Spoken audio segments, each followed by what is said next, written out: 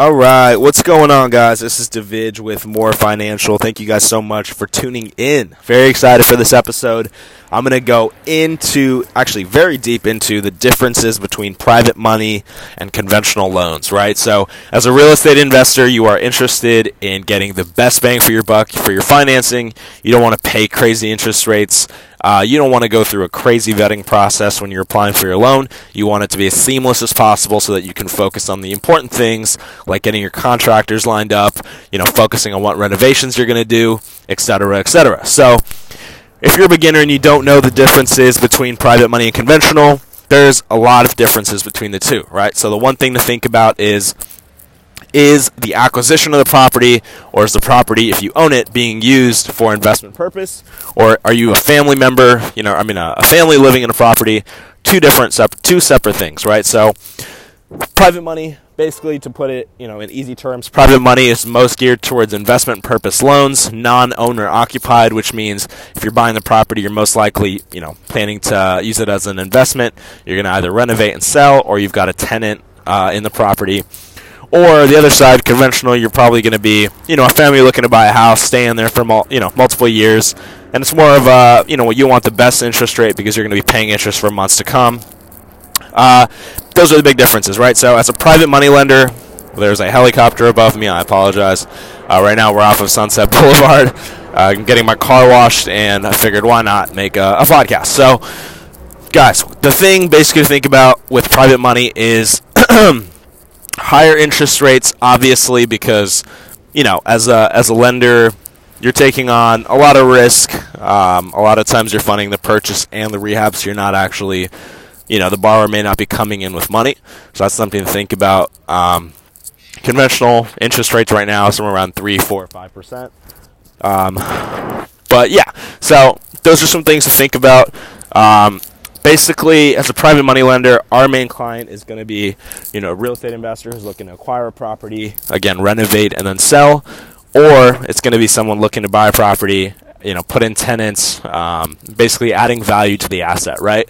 So when you come to a private money lender like More Financial, the key thing to think about is, let's say you've got a property under contract and the seller needs you to close in, 8 days or 14 days or 3 weeks or whatever it is.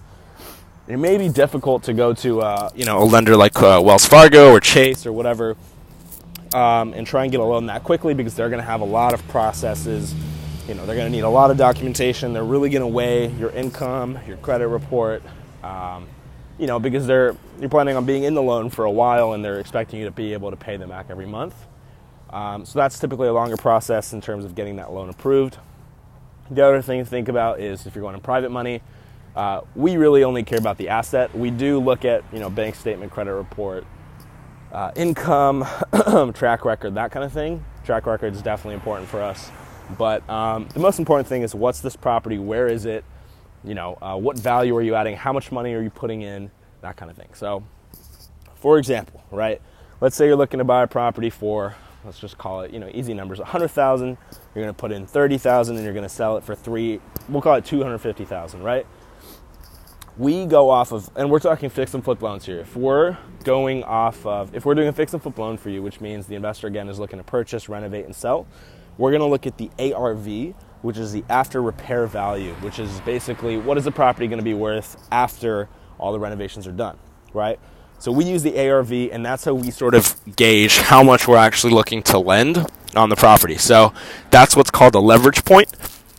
Most private money or hard money lenders are going to sit somewhere around 60 to 70% leverage point. They're not going to want to go higher than that because they don't want to be over leveraged on the property, right? So with More Financial, a lot of times we'll actually go above 70%. We'll go to 75% because we really like the asset. So we basically look at, okay, what's the future value? If you think, if you're buying a property for 100, you're putting in 30 and you're going to sell it for 250, we're going to take, for a really good borrower or a repeat client, we're going to look at 75% of that future value. So whatever 75% of $250,000 is, that's how much of a loan we can do.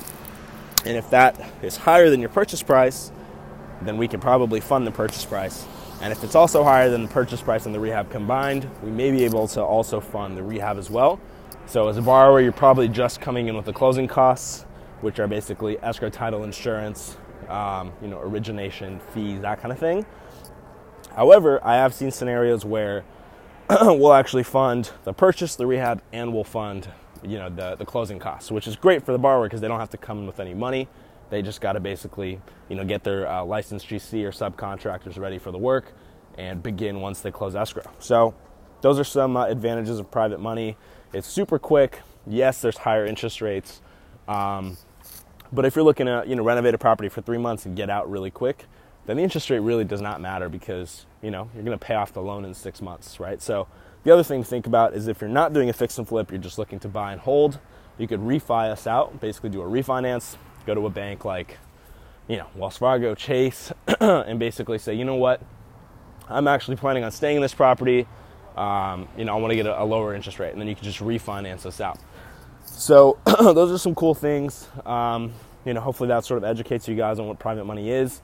To get more deeper into it, I definitely want to break down each episode that I'm going to do, or each podcast episode, and sort of go into different things because there's so much in private money, and it's so fun, honestly. But one thing that you can think about is the difference between a first trust deed and a second trust deed, and that's basically, you've got a first loan on a property, you can get a second, there's also thirds, et cetera, et cetera.